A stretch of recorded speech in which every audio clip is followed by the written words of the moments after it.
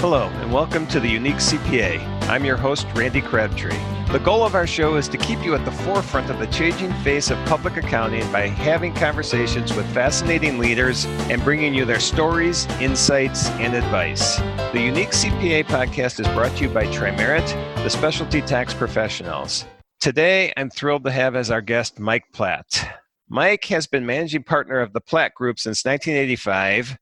As a past executive of two accounting firm associations and co-founder of AccountingWeb.com, Mike has helped large local and regional firms across North America grow and thrive. As a frequent speaker, Mike specializes in benchmarking trends, best practices of successful firms, and is a frequent presenter, speaker, and facilitator at partner retreats. Mike, welcome to the show. Randy, thanks so much for having me. It's great to have you. I've known you for years just from meeting at conferences and that, and I'm thrilled to be able to sit down with you here, not face-to-face, but over a Zoom call here. Unfortunately, nobody's going face-to-face these days, but over a Zoom call to talk about a few things going on in our industry. The first thing I have, because I always know you and I know the Platt Group exists, but in my mind, you are inside public accounting, and I know those two entities probably coexist, but what is the coexistence between them? The coexistence really is the Platt Consulting Group is the parent company. The brand that and the product and the service that we provide is through Inside Public Accounting, which is what everybody knows us for. Inside Public Accounting is started out as a newsletter publication in the late 1980s.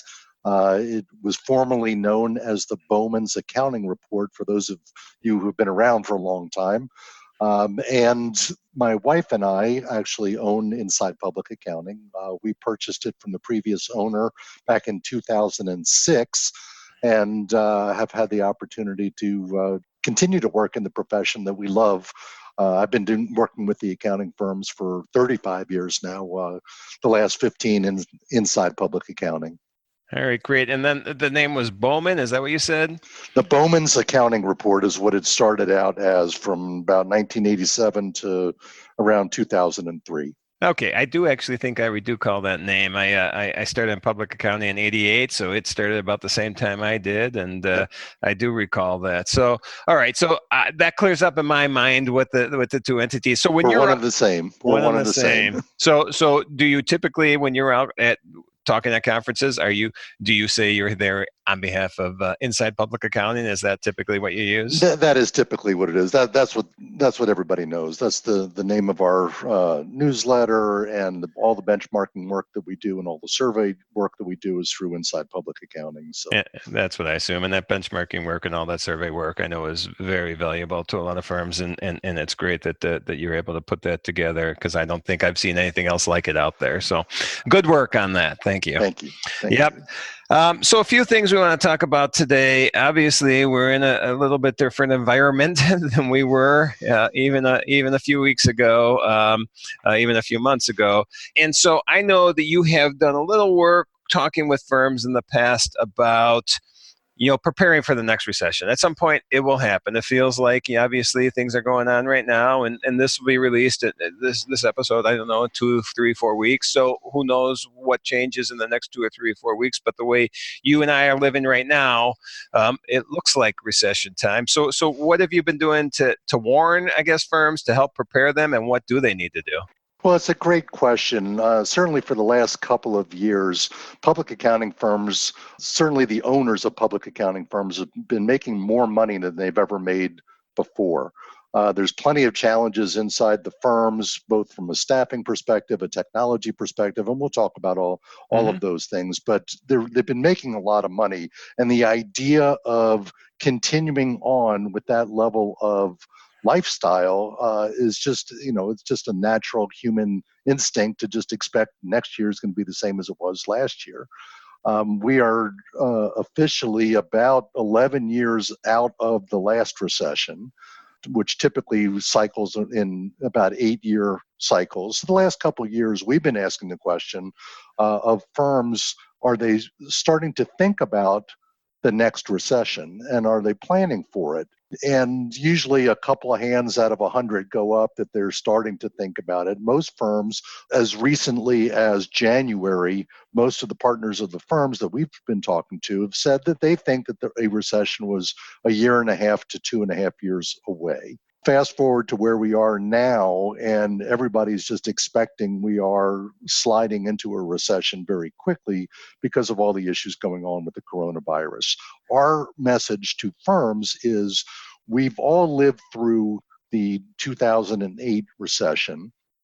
There were a lot of early moves that a lot of firms made to kind of tighten their belts, to mitigate the effects of the last recession. And our message to firms is let's learn from what we did last time, good and bad, and try to mitigate the effects of the next recession. The one from last time was clearly a financial infrastructure issue. This one's going to be completely different as to what the root cause of it is.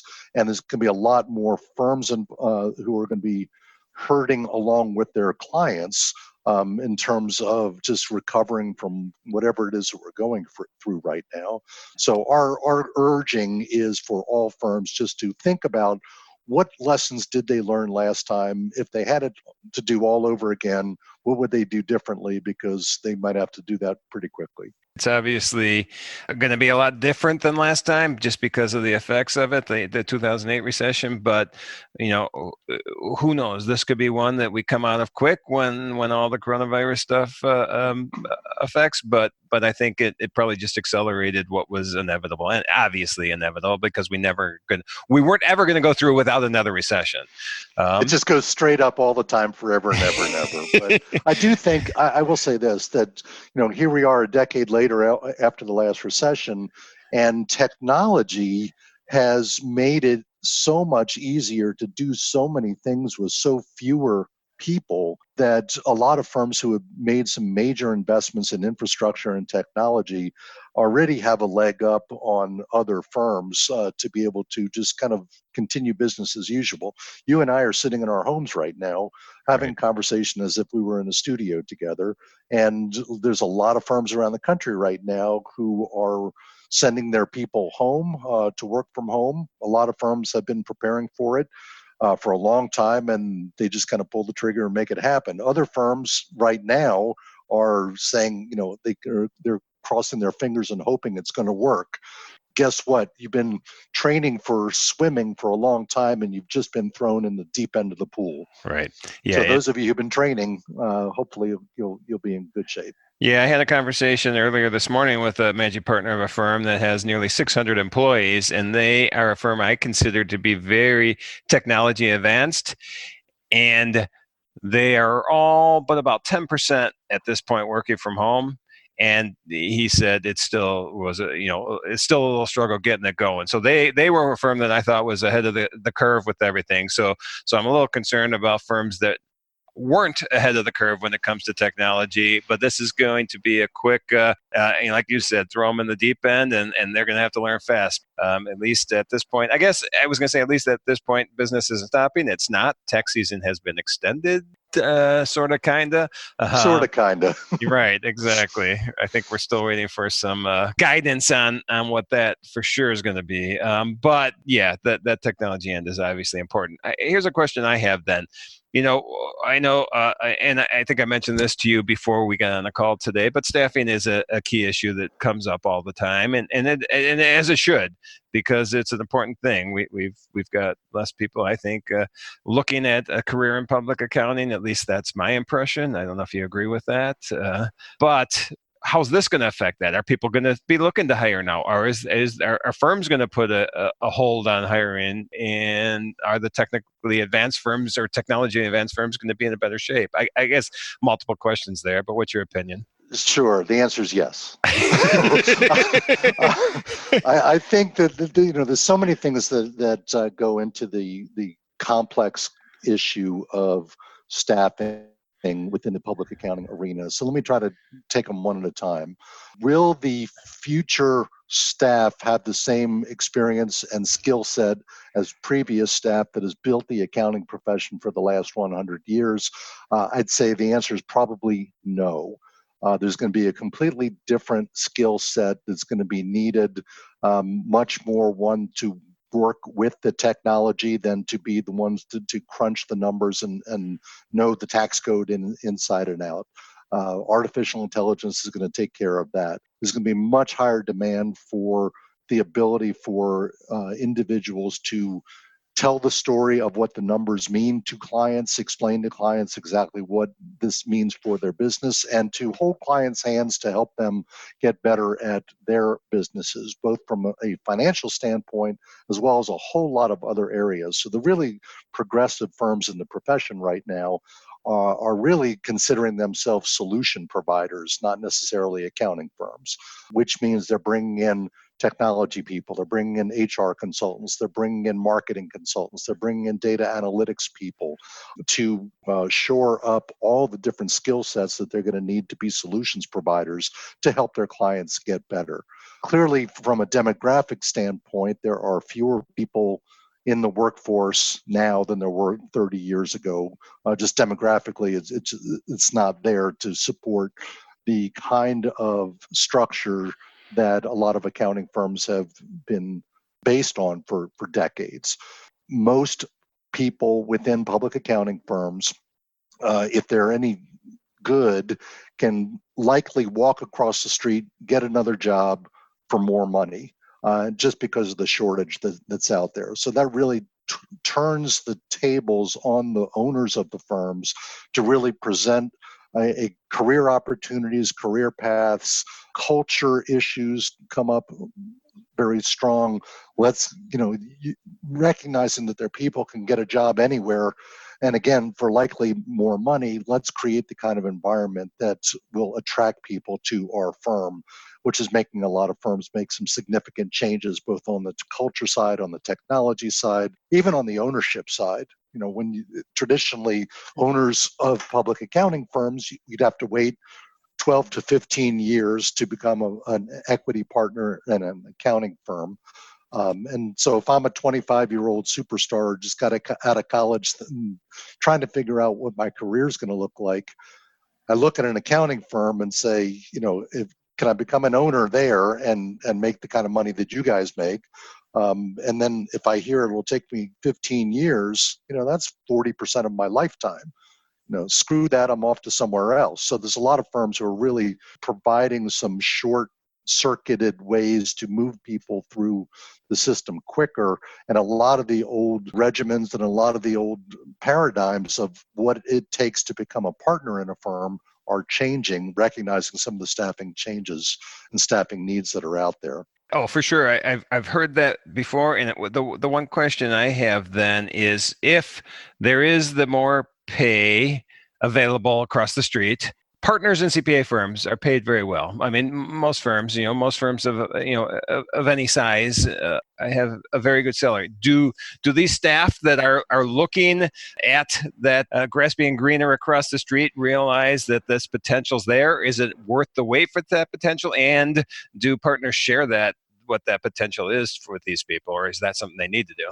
It's a great question, and it's been a huge pet peeve of mine for years that we don't do a very good job of painting the potential income opportunities within public accounting to the people that we want to attract, both from people who are not currently on staff as well as the people on staff that we want to hold on to.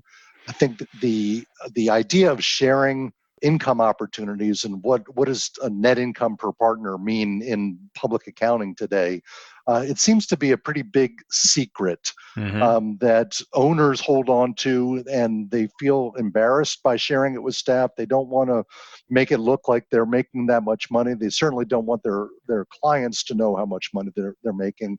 I've heard managing partners of firms saying, I'm keeping my Tesla in my garage and driving my Nissan to work because I really don't want to look like I'm making so much money. And I get that and I understand that. However, if someone is being lured across the street, if you've got a superstar manager, as an example, who's making $125,000 a year, and they get an opportunity across the street for $150,000, that's a pretty big jump for them. And it's easy for them to jump across the street. What they're not hearing is, if you stick it out, if you put your dues in, if you make this a career within this firm, you can easily make $300,000, $400,000, $500,000 in this firm. So they're losing out on the big term gains in order to get the short term gains. And public accounting firms and the owners of public accounting firms, I think, is doing a very, very poor job of sharing that information. Some of the statistics that we have collected over the years even suggest that half the firms don't even tell their staff, how big is our firm from a revenue perspective, right? Which is kind of crazy. The Inside Public Accounting publishes a list on our website, available for free, that you can go on and see the 400 largest accounting firms in the country, what's the name of the firm, and what's the revenue number. And among those 400 firms, half the firms don't share those numbers with their staff. It's crazy. And then, you look at all the other more sensitive information, whether that is utilization numbers or realization numbers, revenue per hour, or net income of the firm. The numbers get smaller and smaller and smaller. One quick anecdote for you. I have an opportunity every year to give a presentation to a group of managers for an association who are thinking about whether they want to go on a partner track or not. And I come in to explain to them how an accounting firm makes money, how are all the pieces connected to each other, and what are some of the key metrics that they ought to know about. And when I first did this, I started off with assuming that a lot of the managers at that level understood a lot of the fundamentals of how an accounting firm works. And I just saw deer in the headlights when I was talking about this. And so I finally asked the question, does anybody have any idea what the income opportunity is as a partner in the public accounting profession? Forget about your firm, just in the profession in general. Right. And out of 120 people in the room, I had about 7 hands go up that they knew kind of what the numbers look like. And then my next question was, well, would you be interested in a back of the napkin formula to figure out average partner income in your firm? Of course, 120 hands go up right then. I then gave them just a really quick formula for them to be able to calculate what the average was. They stopped listening to me for the next couple minutes as they're working out these numbers. And then, the next question obviously is, are you surprised by the numbers you're looking at? And certainly about 3/4 of the people in the room thought that the number was significantly higher than what the number that they had in their own mind was significantly lower than what their calculated number was. And they were pleasantly surprised by that number. And their question to me is, how come nobody's telling us this? And, my question back to the partners is, how come nobody's telling you this?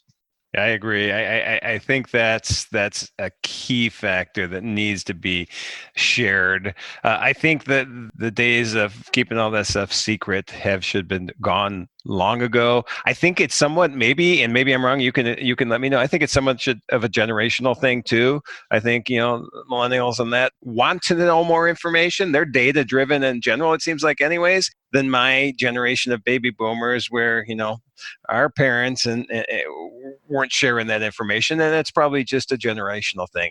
You think so, or? I absolutely think it's a generational thing, and transparency means a whole lot more today than it did before. Interestingly, about 5 years ago, we did a study in partnership with Convergence Coaching. A lot of firms out there would recognize that name.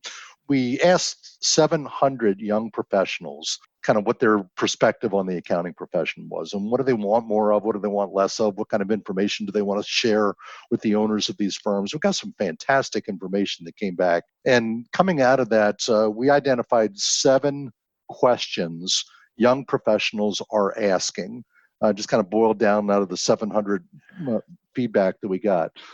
So let me share with you really quickly just the 7 questions that they're really hungry for. Yep. Number 1, what does the firm expect from me? They want their firms to tell them, what are the expectations, line it up and spell it out for me. Number two, what is the path to partnership? If I wanted to become a partner, what do I need to do? And what do I need to not do? And what do I need to change as I'm developing in my career? Number three, how did current partners make it? How did you, as the baby boomer who's been a partner in this firm for 30 years, when you got into public accounting, you were young like I am today. You had a young family. How did you deal with the work-life balance? How did you deal with everything that you needed to go into? Was it that different 30 years ago than what it is today? How did you make it in there? Number four, what are the paths for advancement? If I don't want to necessarily become a partner, what other opportunities do I have for going forward? And what do I need to do to show you how to go forward, that I can make it forward? Number five, where are we going as a firm? And why are we going there? So they really want to, dig deep into the why of the firm so that they feel that there's something that they can connect to other than just we're all here to make money. Number six, are we growing and are we profitable? Everybody wants to be on a winning team, and everybody wants to know, is the firm meeting the goals that they had? Are we growing? Are we on a winning team? And then, finally, are we on track? Whether we're looking to grow 5%, 10%, or 30%, are we doing what we're looking to do? Are we on track? Are we meeting our budgets? And if we are, great. If we're not, what can I do wherever I am in the firm to help us achieve those targets? So those are 7 questions that kind of came through, and it goes right to the issue of sharing the metrics and being open and being transparent with everybody, that they want to contribute, they want to connect with the purpose of the firm, they want to connect with the opportunities that the firm presents. And I really do think that partners really need to rethink the idea of we're not going to share this information because that's for partners only. Right. Sounds like a playbook of how to build a successful firm and keep people excited and with you if you can share that information, if that's what they're looking for. I mean, to me, I'm assuming that you go out and preach that when you're talking with firms, right? I do. And it's not rocket science. I mean, right. One of the things that we recognize also in successful firms, a very small percentage of staff are the superstars who really carry the day. And what we see in a lot of firms is that the partner group spends an inordinate amount of time dealing with the less performing people, the people who are dragging along or who need some kind of supervision issues, and they almost leave the superstars alone and don't interact with them, don't engage with them, don't encourage them, because they just figured, they don't need it. They're superstars. They can do it. And it's these superstars that are pulling everybody behind them forward. And those are the people you really want to hold on to. Right. So, we've, again, been tracking a lot of issues dealing with staff turnover over the years. And the numbers have been going up and down, and voluntary versus involuntary turnover. But one thing that most firms are not doing is measuring of the people who are leaving, how many of those are the superstars that we really didn't want to walk out the door versus those who, thank God they're finally gone. and so every firm's got that to deal with. So I do think that paying more attention to the superstars, engaging them, sharing with them a lot more information will help the entire firm and will really help keep people engaged. Yeah, I think I saw a quote from you somewhere. I was looking online today where it talked about what if partners were, and I don't remember the word you used, got a demerit or something like that for not keeping their superstars. And I'm assuming that's so that's obviously an important thing. If you got a superstar and you want to grow a firm and you want to be successful, it's obviously good to keep. So my big message is don't assume that because they're really good at what they do, they don't need interaction with you as a partner. Right. Those are the people you really, really, really, really want to nurture and keep them engaged, and find out about them, find out about what's going on in their life, how their family issues, whatever it might be. Just find a couple of key pieces to stay connected and stay sticky with those superstars. Well, that's great. So I think that was a great way that we went with that discussion. The one thing that I wanted to touch on, and this may tie into what we were talking about there, because you and I talked briefly before we started recording, that there has been a decline in equity partners as a percentage of all partners. Is that tie in with everything we're talking about here, or why is that?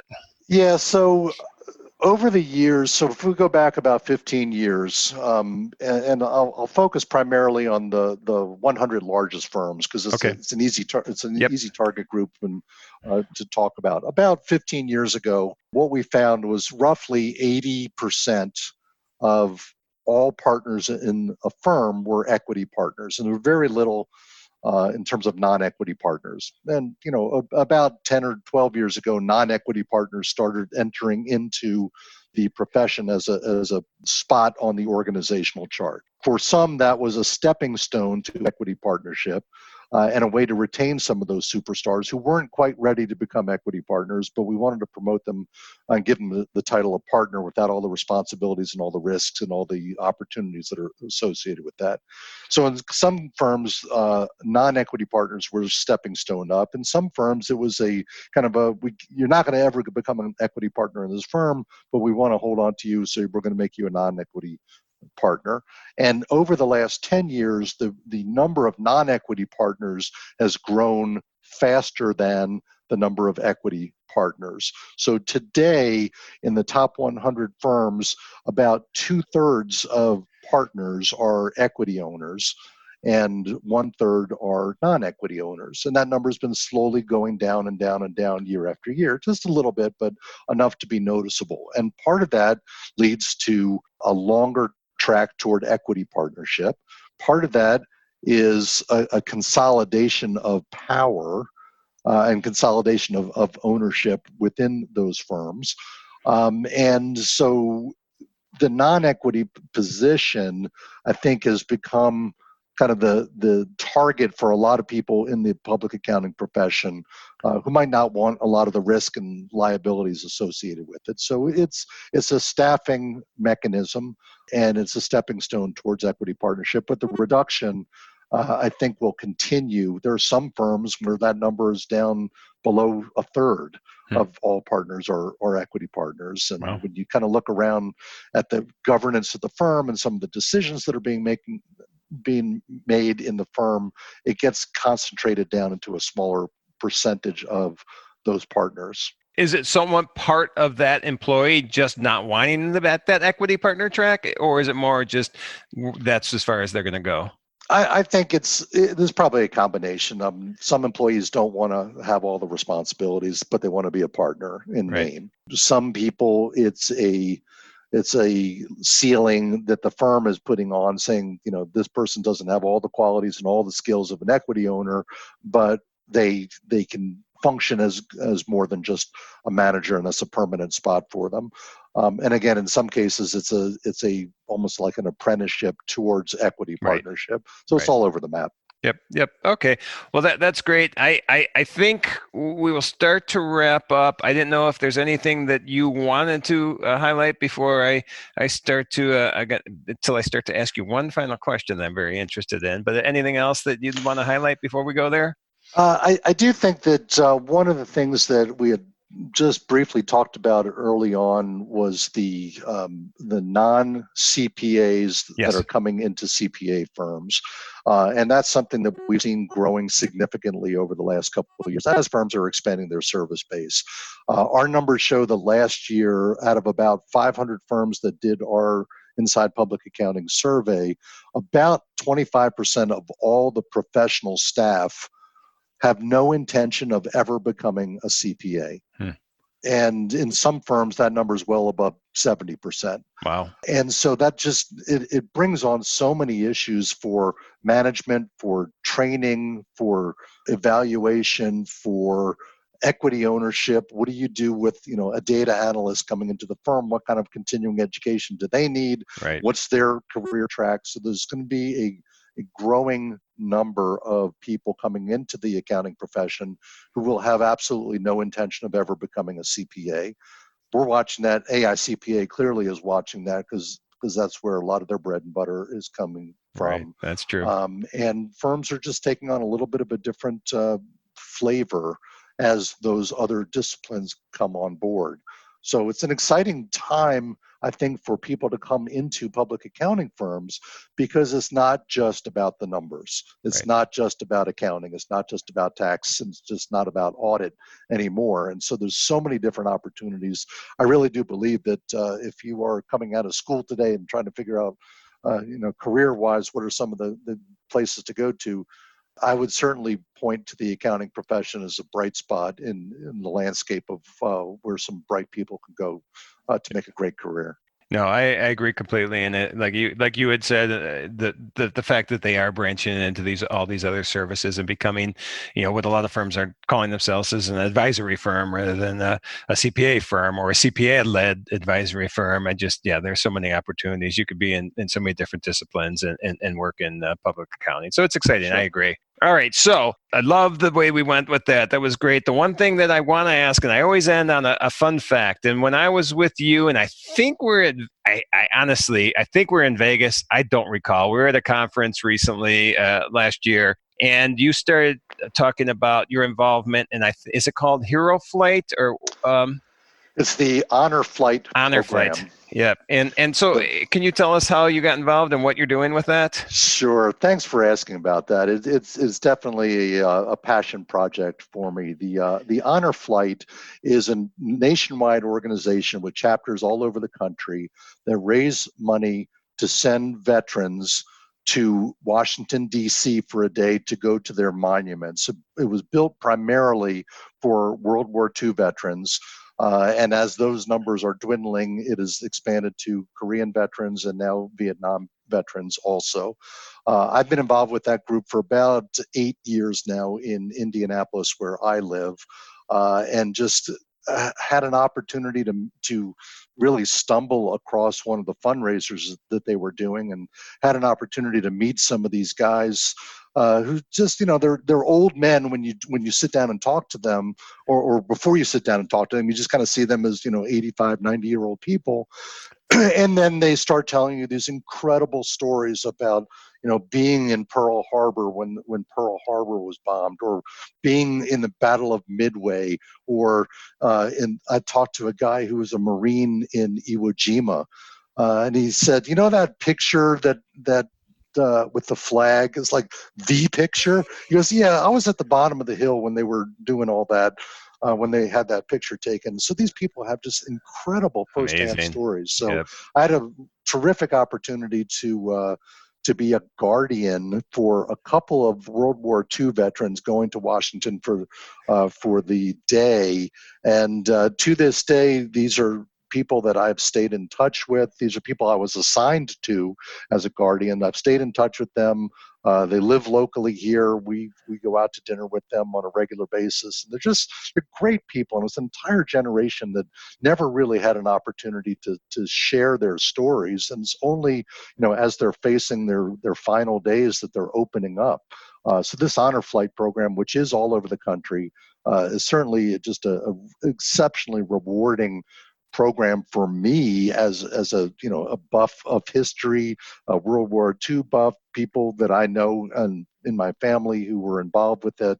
And it's just getting to know these people firsthand is incredible. And, the World War II generation, they're in their early 90s at the youngest, right? But they still got plenty of spunk in them, and they got plenty of stories. And if you've never had an opportunity to sit down and talk to some of these guys and women yep. who served during the war, they've got some just incredible stories to tell. And they're just not old people in nursing homes. No, just not at all. Incredible stories. Yeah, my grandfather passed away in 2013 at the age of 95, I think, and he was in World War II, and I was able to hear some stories, and just to hear what they did in that generation, it was amazing. So I really commend you for doing that, and I think that's an awesome thing. A couple things before we do a final close here. if people want more information on you, on Mike Platt, on Platt Group, on Inside Public Accounting, how can they look you up, get a hold of you? Sure. Come on to insidepublicaccounting.com. It'll tell you all about the different services that we provide. We do a lot of different surveys and benchmarking, which really is our specialty, to help firms really find areas that other firms are doing better in and providing best practices, looking at what the best of the best firms are doing out there.